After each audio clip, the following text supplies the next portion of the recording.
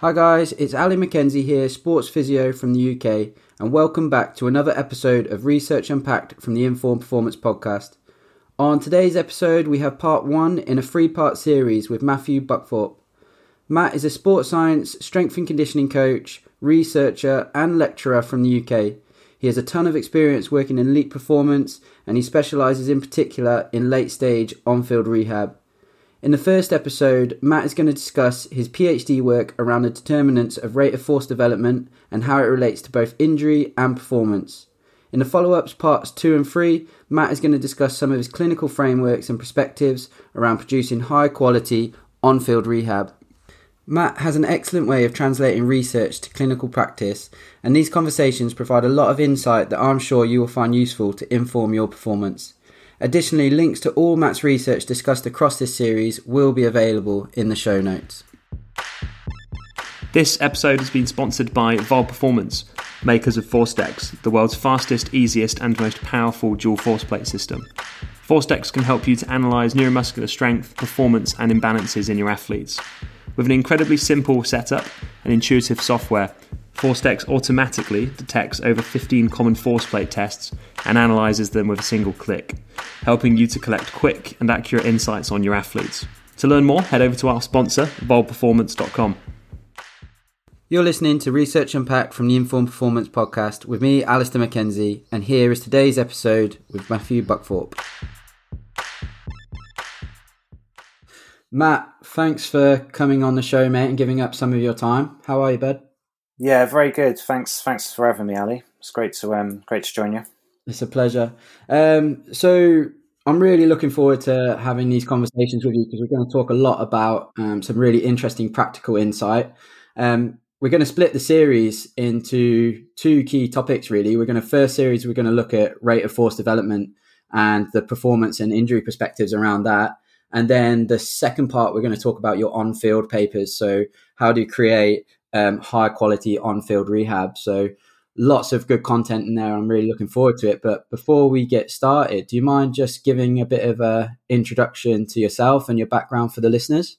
Yeah, cool. Yeah, of course. So, obviously Matt Buckthorpe, I guess from sport and exercise science background. So kind of came through sports science, first at kind of Leeds Uni and then on to Loughborough, where I did sports science kind of interdisciplinary wise, and then stayed on and did a PhD in neuromuscular performance, same place up at Loughborough.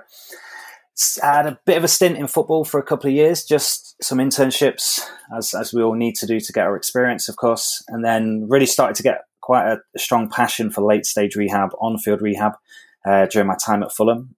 They had a very, very good medical department there and an excellent on-field coach in Sean Reid at that point. So I got really interested in that on-field side. And what I kind of noticed was this disconnect between sort of sport and exercise science, strength and conditioning, and physiotherapy as a whole. So I really wanted to embed myself within a medical team. So I joined Isokinetic medical group about 10 years ago. So Isokinetic are a FIFA Medical Centre of Excellence. They have 7 clinics over in Italy, and then they built one in London as well.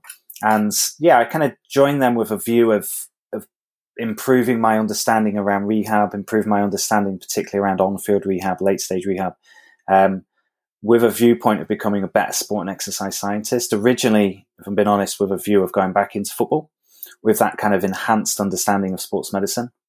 But then the more years I kind of did it, I got a stronger passion for late stage rehab and probably less so for performance. I'm still very interested in performance, but I particularly enjoy that late stage rehab, that on field piece. And Isokinetic was a good environment for me to do that. So I spent 5 years in a clinical capacity with Isokinetic, sort of doing the on field rehab, late stage reconditioning, pool based stuff. And then focused around education and research. So started to push a focus on translational research, trying to get some of the processes we were doing there published. And then a couple of years ago, I joined St Mary's University, Twickenham in London, in a sort of lecturing capacity. And so I'm based in kind of physiology and S&C capacity up at St Mary's. That's kind of my story to date, I guess. Yeah, fantastic. Yeah, a lot of experience with a lot of highly qualified, practitioners to learn from, but also some of the papers that you publish kind of reflect that, I think, with your on-field rehab and your ACL and your hamstring kind of things, that transition and combining the two. I really did get a sense when I was reading through those that it's performance focused rehab, really. Yeah, exactly. And then one piece I forgot there was I spent a bit of time working with the guys over at Southampton Football Club for a few years.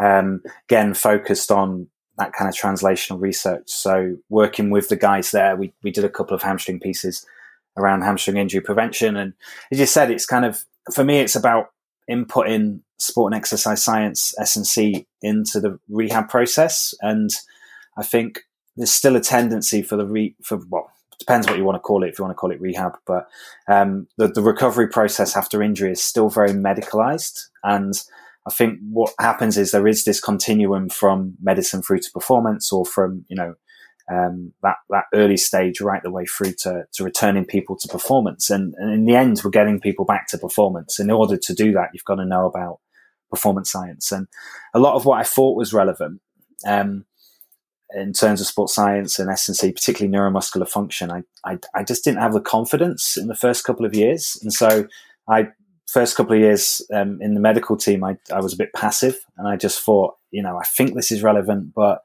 I don't know enough to challenge the medics. And then, as you said there, I think it's so relevant, like S&C, sports science, a lot of exercise medicine is so relevant for the injury process. And yeah, so I have a big passion on translating that now into practice. Yeah, brilliant, mate. And I agree. And I think from my journey at the moment where I'm on like the physio side, and everything I'm reading, or the way I'm trying to project it and the trajectory of my career is way more performance focused now. So I'm kind of comfortable with a lot of the medical side, but now it's like, all right, how can I put load into him as soon as possible, and what's appropriate? How can I maintain? So especially with the on-field rehab that we're going to talk about, when I read through that paper and I was reading about some of the preventing deconditioning and that kind of thing. So for me, it's how to enhance that as early as possible to dampen that blow when they get your time loss. So yeah, I'm really, really looking forward to hearing that one. But the first one we're going to talk about is just all about rate of force development. So you've published a few. I know you were with John Folland at Loughborough, right? And so you published quite a few around rate of force development and the importance of it. And I think it's a topic that's discussed quite a lot now. So let's dive in. And firstly, I guess, just what is rate of force development and how do we measure it, and what does it mean for us clinically? Yeah, cool. Yeah, sure. So yeah, obviously my PhD was around rate of force development, particularly around sort of the neural contributions to it. And as you said, I got with Jonathan Folland, and they've got a fantastic lab up there. Jonathan's done some tremendous work in this area. And he's got, a lot of people like myself who have done PhDs under him. But yeah, in terms of rate of force development, it's essentially distinct from maximal strength. And there are two forms of strength, really. One's maximal, which is your ability to produce your peak force. And rate of force development is your ability to increase force from low or resting levels as fast as possible. So rather than the peak force you can achieve, it's much more concerned with the slope of the force time curve, or going from low to high very, very fast. So it has more of a time dependent factor on it, increasing force as quickly as possible. Yeah, brilliant. And with regards to, you just touched on there some of the neural components. With your PhD, what kind of things did you look at and what contributes from both a neural and kind of contractile perspective with regards to rate of force development? Yeah, sure. So yeah, PhD was looking at neural determinants, and essentially when you're looking at the determinants, you're thinking, okay, what factors explain differences in performance across different people? So why is one person stronger than someone else, or why does someone get stronger after a period of training? And it's trying to detail those underpinning mechanisms. And so my PhD was mostly concerned with the neural mechanisms. So I wanted to understand how important is the nervous system. And in terms of my PhD, one of the pieces was a paper with Jonathan Folland on the determinants of rate of force development. And we looked at using surface electromyography some intrinsic contractile properties, which basically means we're electrocuting people in essence. So sending electrical signals down there. We did the knee extensors, so sending electrical signals into the femoral nerve to make the muscle contract without voluntary control. So you can basically look at the muscle's capacity for force production without voluntary control. So theoretically, it's the potential of the muscle. And then what you do is you look at the potential or the capacity versus what people can actually do. And you can work out some kind of ratio there. And so we were looking at neural control with surface EMG and then comparing voluntary versus evoked force to look at that capacity. And as well as the twitch kind of force, you can also look at the twitch characteristics in terms of like rate of force development and how fast those twitch characteristics change. And what we really detailed was that rate of force development has different determinants depending on the time of the force that you're looking at. So with rate of force development, you've got force onset and you've got peak force, and then you've got the slope. And so the slope actually isn't just a linear line. It starts out quite slow, it has a rapid period, and then it slows down a little bit before hitting the peak force. And you can basically assess it either as peak rate of force development or in distinct time windows. So we were looking at 0 to 50, 50 to 100, and 100 to 50. And the main reason we do that is because depending on the time, that dictates the relevance to sports performance. So injuries happen really quickly. So an ACL injury happens within 50 milliseconds after ground contact. So as soon as you hit the floor, 50 milliseconds, you've ruptured your ACL. Very similar time frame with ATFL sprains as well. So really rapid.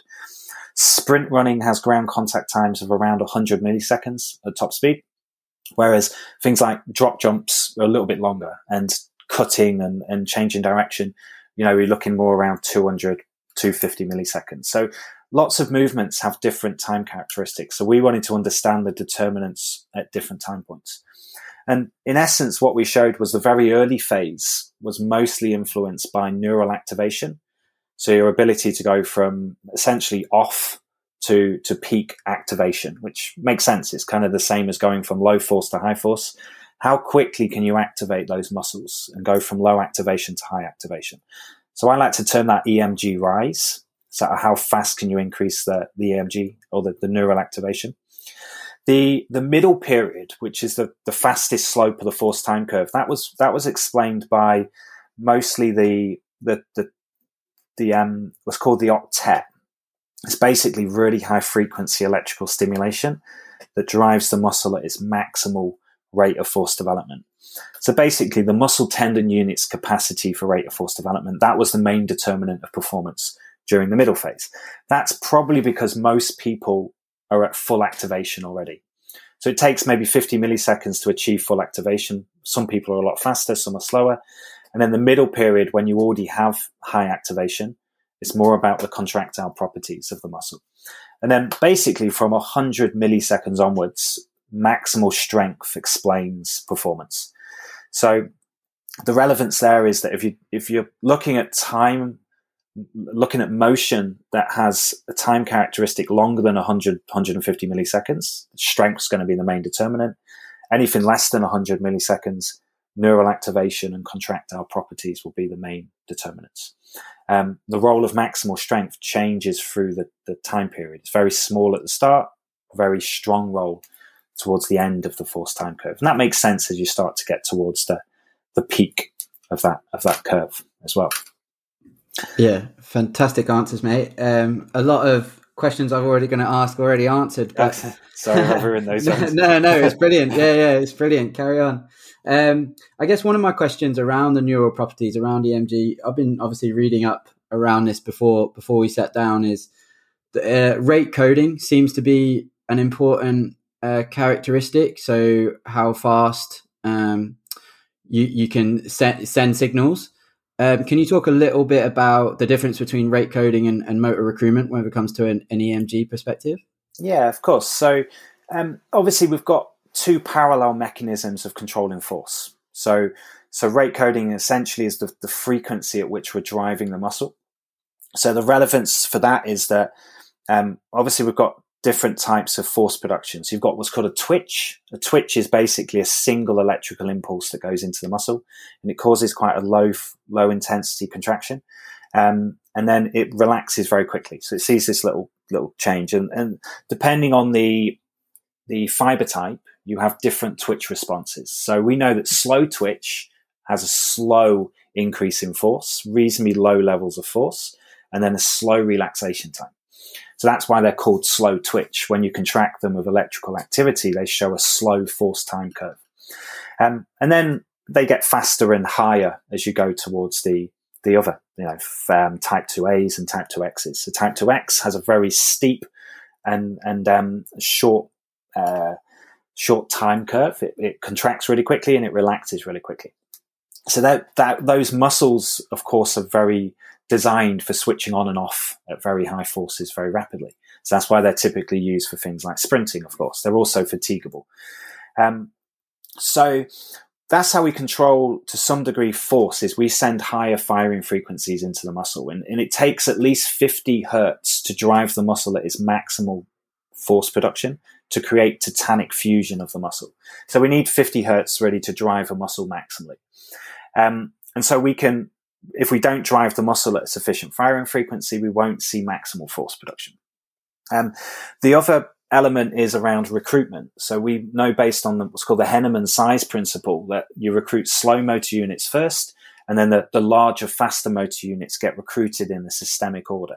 So basically, we, under low force contraction, we use our postural stabilizers, our low threshold motor units, because they're designed for low force jobs.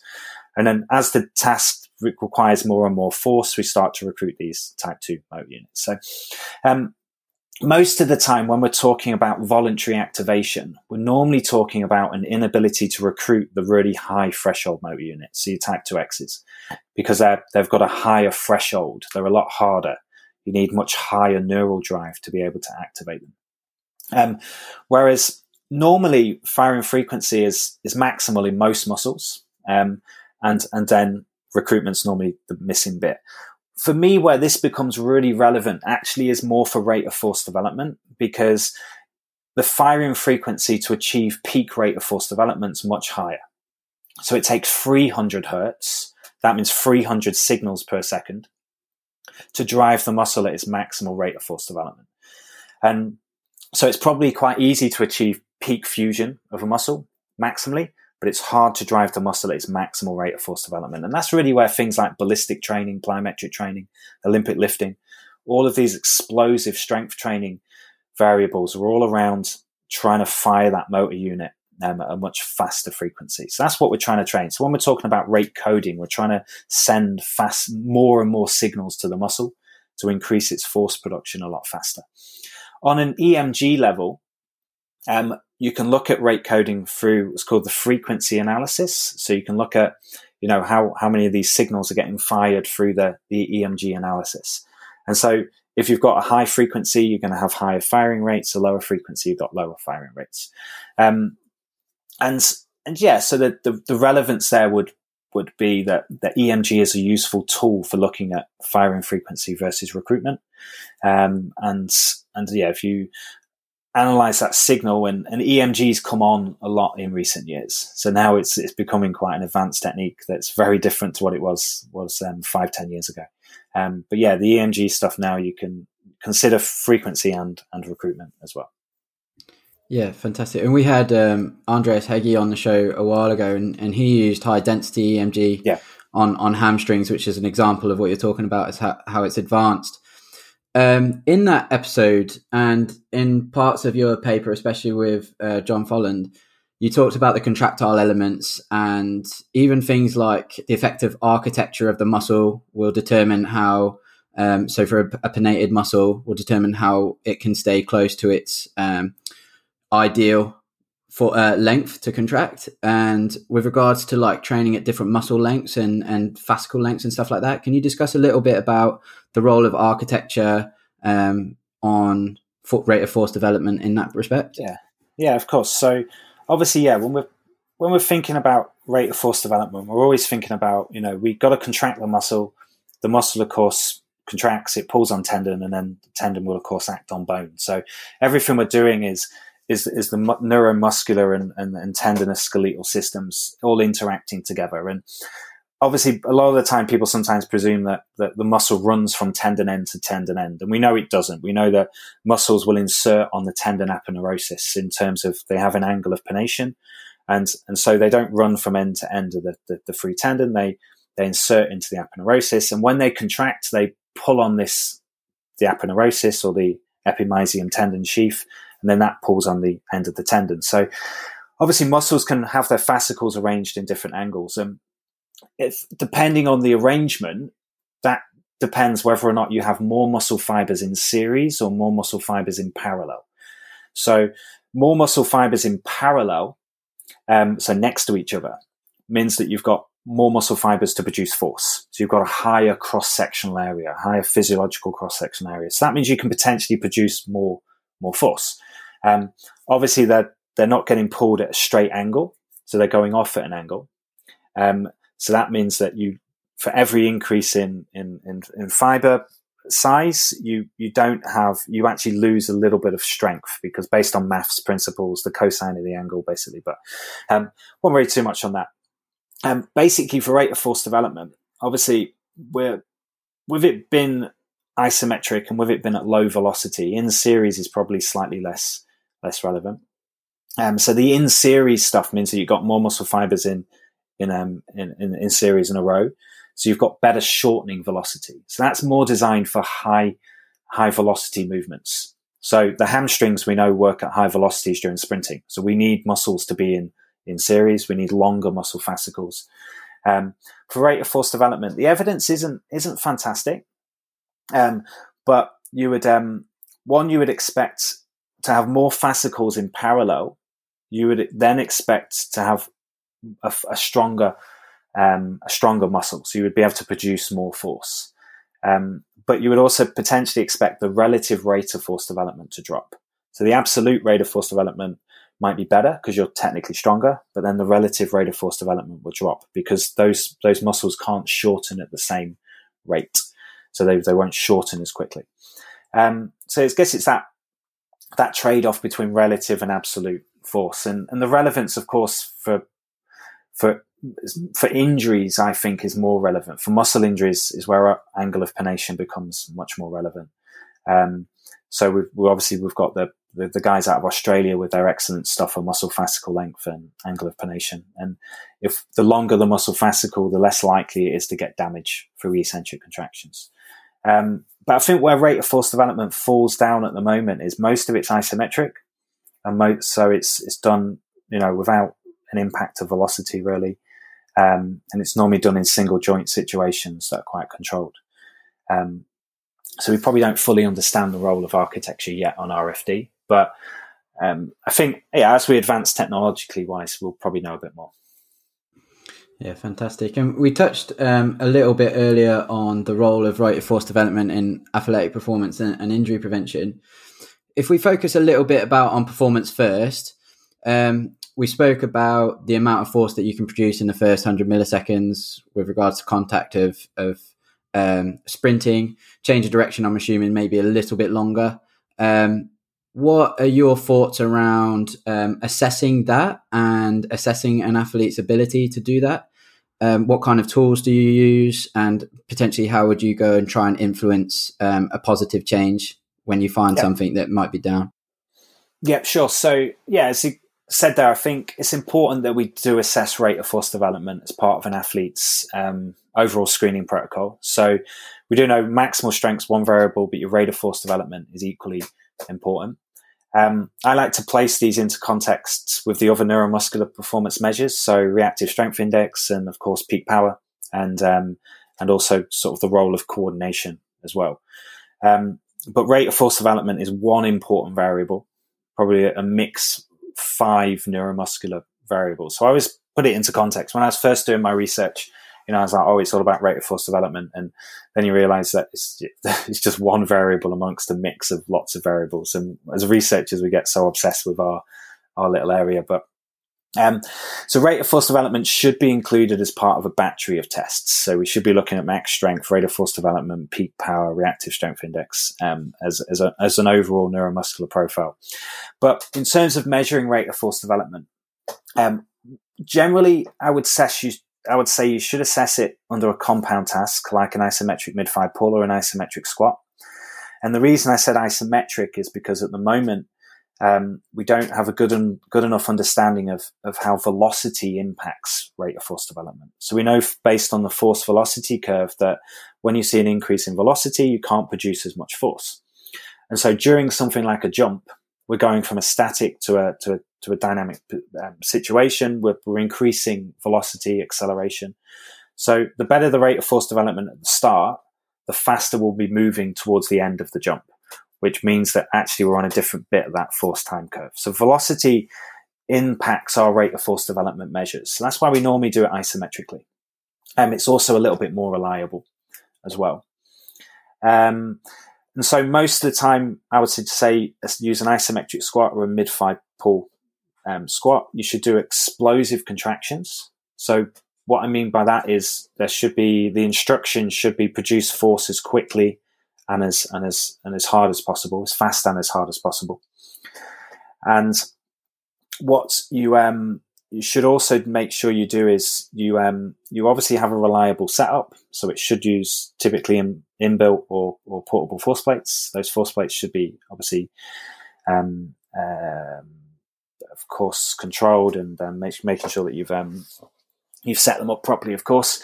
And one of the other things we do need to consider when measuring it is what time points do we measure? So are we interested in 50, 100 or 150 milliseconds? Are we interested in peak rate of force development? Are we interested in relative rate of force development? So that means rate of force development scaled to maximal strength. And then also alongside that, we need to make sure we've got a very stiff measurement system. So rate of force development, if you have a very what's called compliant system. So a lot of people use the isokinetic machine, and the isokinetic machine has a lot of padding. So when you first start to produce force, the padding actually takes up that early bit of force as you start to compress the padding. So you need a really stiff measurement system. So if you're going to measure single joint situations, you shouldn't have a lot of padding in like you have with an isokinetic machine. Or if you're going to use a compound system, something like an isometric strength rig is useful. So I would say measure in a compound movement, squat, mid-thigh pull. If you're doing it as part of rehab, or you're interested in, of course, injury prevention, you might want to measure some single joint situations. So maybe some hamstring rate of force development and knee extensor rate of force development. Or if you're rehabbing an Achilles tendon, you might look at, plantar flexor rate of force development. So on a performance level, I would say stick to compound tasks. On a prevention level, you might start to hone in a little bit more on certain muscle groups. And then on a rehab level, your course could be looking at shoulder. You could be looking at external rotation rate of force development or knee extensor rate of force development. But generally on a performance level, stick to compound tasks. Use explosive contractions. Make sure that you're doing what's called a short explosive contraction. So rather than asking them to produce force rapidly and holding it for 5 seconds, do very short 1 second bouts. So basically you produce force explosively, then you relax. And the main reason you do that is because rate of force development is really not reliable at all. So you need to get multiple contractions and you need to average across those contractions. So if you're doing explosive and maximal tasks where you ask them to produce force as quickly as possible and you sustain it, they're going to start to get fatigued and you can't do as many of those. So you should split off maximal and explosive. So what I would say is if you're doing a squat setup, 3 isometric squat contractions, 5 seconds each with a minute's rest in between, then go straight into an explosive strength bout. So you should do 10 explosive contractions lasting 1 second each with 30 seconds, 20 to 30 seconds in between as well. In terms of analyzing that trace, you don't want to have counter movement. So you can't have a dip followed by a push because that massively impacts the signal, so that you can't have a counter movement in the force trace. And you shouldn't really assess the first 50 milliseconds. Even though it's the most relevant, it's also the most unreliable. So my study in 2012 showed that the variability from session to session was almost 20%. So a coefficient of variation of 20%, which means your smallest worthwhile difference is going to be 40%. 40% is very, very hard to see that. And it almost becomes a relevant measure. Plus, if you're using a software that uses an automated system, obviously there are some very good ones on the market. An automated system that does the analysis for you is not going to be as good at identifying those force onsets. So actually the early phase is going to be even less reliable. So what I would suggest is, explosive contractions, maximal force, peak rate of force development, and then probably rate of force development at 100 and 150 milliseconds. And then that will give you a good understanding of someone's profile. So are they strong with poor rate of force development?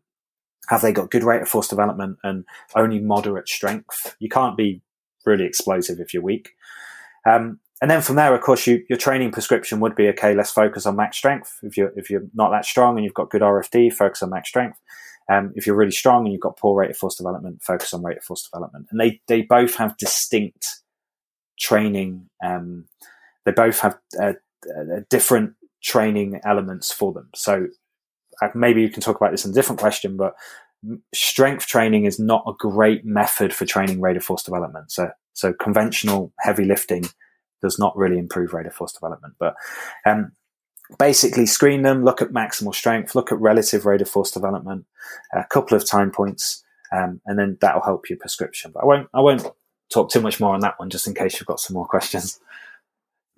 No, that's brilliant. And I think it's really interesting to know the little nuances of testing. Like you said, a little subtle change in the stiffness in the rig, or if you're using even like a plyometric box for like an Alex Natera kind of long hip bridge, maybe that gives you a little bit of give as well. So being real consistent, but also detailed with the setup, I think is really, really important. And then breaking down how do you assess that and what's the most reliable number to get. And there's some really good little tips in there. I've written down a few with regards to the testing protocol for looking at rate of force development as opposed to looking at peak force. And it makes sense from reading your papers as to why you would look at those slightly different and expose those to slightly different based on the neural elements of those. You mentioned making peak force relevant to maximal force, peak RFD relevant to maximal force. Is that right? Is that potentially more applicable to performance and rehab, or does it influence one area a little bit more or less? So I just probably a combination of both. I mean, on a performance level, so looking at relative rate of force development, so that just means that, rather than saying you're hitting 150 newtons at 100 milliseconds, we're saying, okay, you're hitting 25% of your maximum voluntary force. So you're just normalizing to their peak force. So you can kind of get rid of the role of strength because everything's relative to that person's maximal strength. And that's where you can look at, okay, you're only hitting, so on a diagnostic point of view for rate of force development, at 100 milliseconds, you're only hitting 30%. And what we've shown in one of our studies was there's a massive variability in relative rate of force development. And so at 50 milliseconds, some people can achieve up to 30% of their peak force.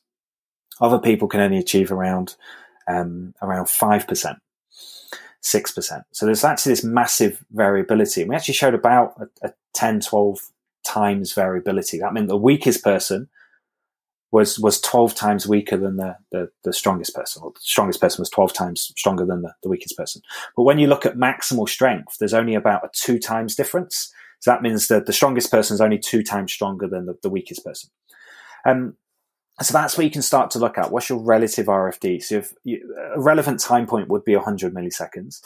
And if you're only hitting 25% of your peak force, theoretically, you could almost double that through the right type of training. So that's how I'd think about it. On a performance level, it's relevant. On a rehab level, also relevant. Relative RFD is probably beginning to be slightly more influenced after an injury. It's a complex answer as to why, but what was shown in some of the ACL rehab is that at 6 months after an ACL reconstruction, most patients have restored their their leg press strength, their leg press maximal voluntary force. But actually, there's still about a 40% deficit in rate of force development. So their peak force is restored, but there's a 40% deficit in RFD. The reason for that is probably because of the type of training, and probably also because of the loading paradigms that are used within the strength process, in that low intensity, moderate to high volume is probably going to favor more the low threshold motor units. It's probably going to favor more the slow twitch fibers, whereas we do need higher intensities to challenge those fast twitch fibers. We know that slow twitch and fast twitch have very similar specific tension. That means at peak force, that both fiber types can produce pretty similar levels of force. The specific tension, specific tension means that the amount of force that can be produced for a given amount of muscle size. So the specific tension is quite similar across fiber types, but actually the rate of force development and power characteristics are hugely different. So fast twitch are really designed for producing force really quickly and for producing force at higher velocities. So chances are that during rehab, lower intensities are targeting more the slow twitch fibers, and they're not restoring those high threshold motor units. So people are going back with deficits in RFD.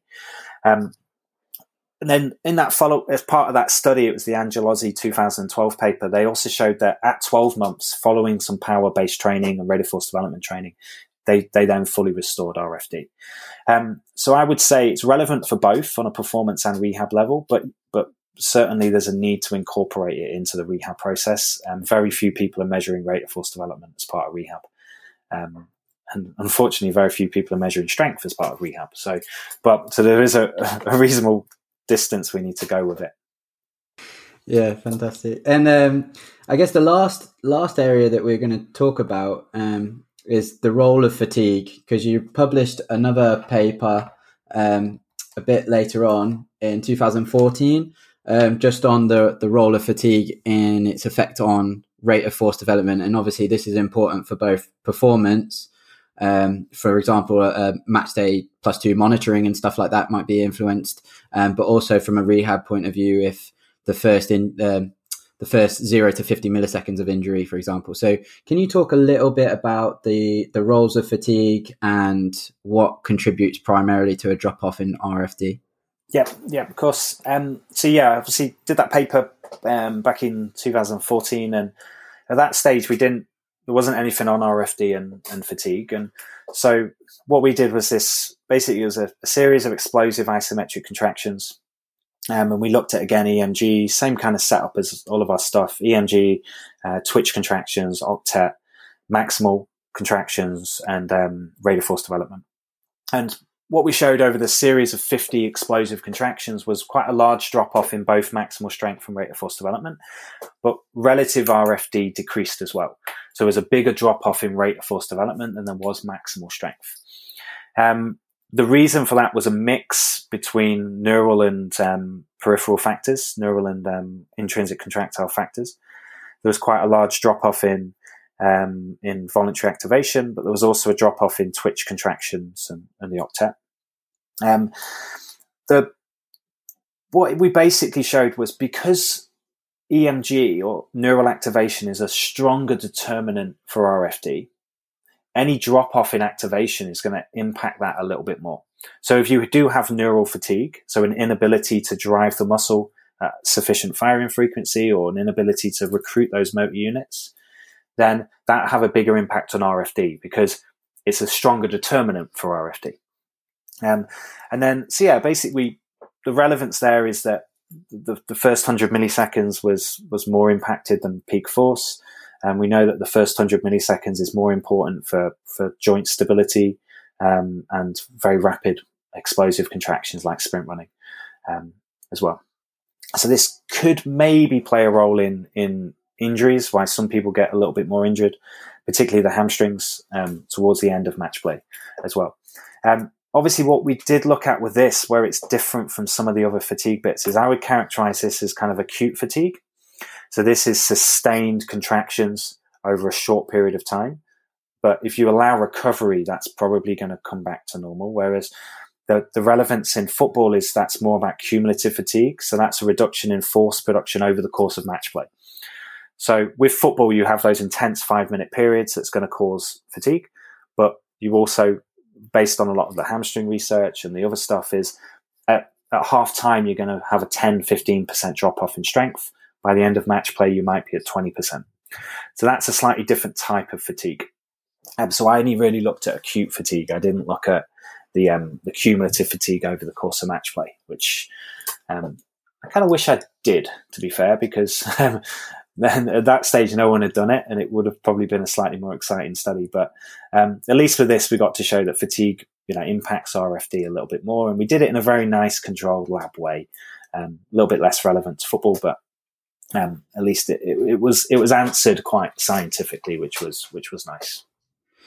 That's brilliant. And I guess my question would be, if you're observing an acute fatigue effect from your assessments, or you put it down to acute fatigue effect, is there anything that you can do quite quickly, or anything you recommend with regards to like giving them some maximal isometric contraction work, or giving them some ballistic contraction work to improve that? Or do you know what I'm saying? So if you're coming in a bit fatigued, is what kind of things would you do to try and prime them up a little bit? Say you've got a match day +2 and they've pulled up a little bit on your testing, and you feel that their relative RFD is down, and you don't think you can modify them or whatever, they've got an important game coming up, but is there anything you could dose them to try and prime them up a little bit? So it'd be speculative in terms of probably not really an evidence-based answer, but I think that's the same thing with just general kind of prep, which we do a lot of people. If people come in, they've got muscle soreness, they're feeling a bit tight, not feeling great, probably wouldn't recommend anything above and beyond the typical massage, stretching, good warm-up. Obviously, you probably could throw in some explosive isometrics in there. So a lot of the PAP research stuff would use maximal contractions, of course, to try and get that PAP effect. There's not that much research around using explosive isometric contractions and seeing whether or not that would then have that same kind of post-activation potentiation of performance impact. So there is possibly, if you've got if you have got that match day +2, and they are coming in and they are a bit stiff and they do need that, they just need to be ready to play that game. Probably putting in some explosives as part of the warm up. Obviously, there with the explosive stuff, it's teasing out versus a traditional warm up. So it could just be that you get that same explosive effect just for doing a good warm up. For doing some high speed running and just traditional good quality warm up might be the same impact. So probably on an RFD level, probably nothing above and beyond what people would traditionally do. So just a good prep, really. Cool, fantastic. And sorry, not much great insight there. No, that's all right. Yeah, that's keep all doing right. what you're doing. Yeah, it's good to know.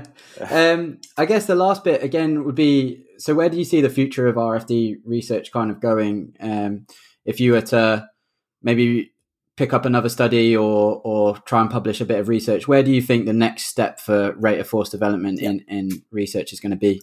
Yeah, so I think for me, where some of the stuff that's come out is great is, we've got really good understanding now of the determinants of performance, but the situation in which we've done it and the population in which it's been done is probably not the most reflective. What I mean by that is we've mostly looked at isolated single joint tasks, which we're presuming relates to functional performance. And we're all interested in functional performance, the ability to sprint, run, change direction, stabilize joints under realistic tasks. So there's still that big disconnect from what's happening in the lab versus what we really want to understand. So I think the need to transition to multiple joint setups is probably quite important. Secondly, around that is one of my studies looked at sort of the role of coordination and explaining the difference between isometric and isoinertial strength. So, say an isometric squat setup versus a squat 1RM setup. Obviously, isometric measurements reduce the role of skill and coordination. So chances are what they're doing is they're overplaying the role of muscle morphology and underplaying the role of skill and coordination. So I think that we need to move towards more reflective tasks that allow for the role of skill and coordination to be more represented. In that the simpler task you use, the less skill you require. Hence, it's not going to be that important as a determinant. So most of our stuff has looked at agonist activation, whereas we've ignored that role of intermuscular coordination. So the agonists, the antagonists, the stabilizers, the synergists, and how important they are. Chances are, as soon as we move to a dynamic situation, your ability to appropriately stabilize that joint with good stabilizer control, that's probably quite important, because if you don't get that stability, the muscle won't work optimally. So that role of the stabilizer system, I think, needs to have a stronger input. And also on that is the training studies need to be longer term. So, some excellent work from Jonathan Vollin's lab, and Neil Tillin did some fantastic stuff around explosive isometric contractions.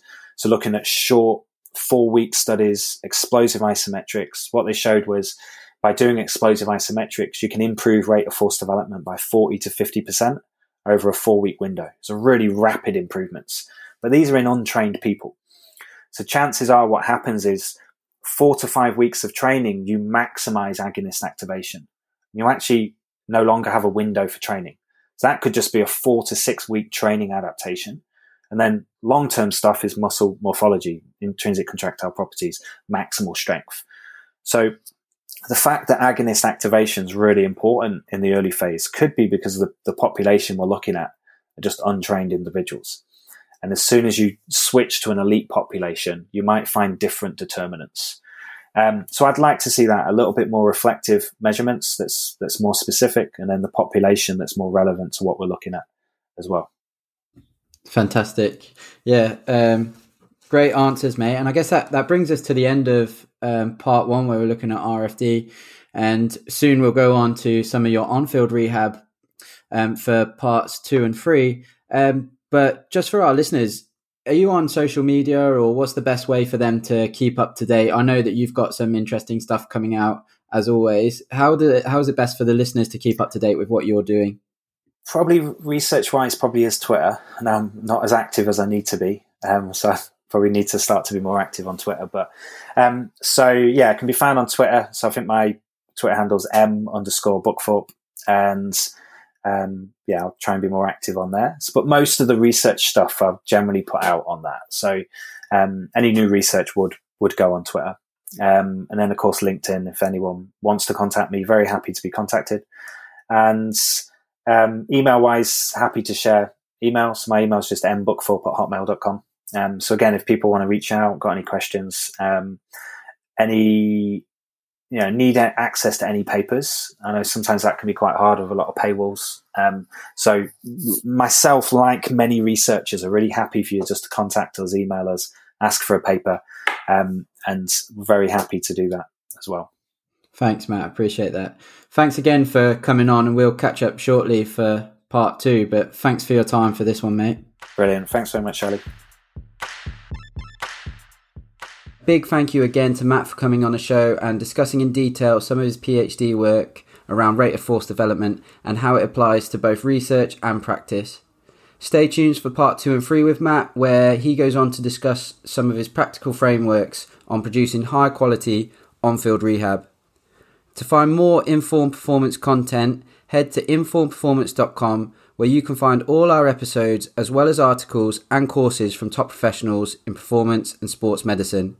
And don't forget, you can also find us on social media at Informed Performance on Instagram or at InformedPod on Twitter. Thanks for listening to today's episode of Research Impact from the Informed Performance podcast. Catch us next time for more performance and sports medicine insights.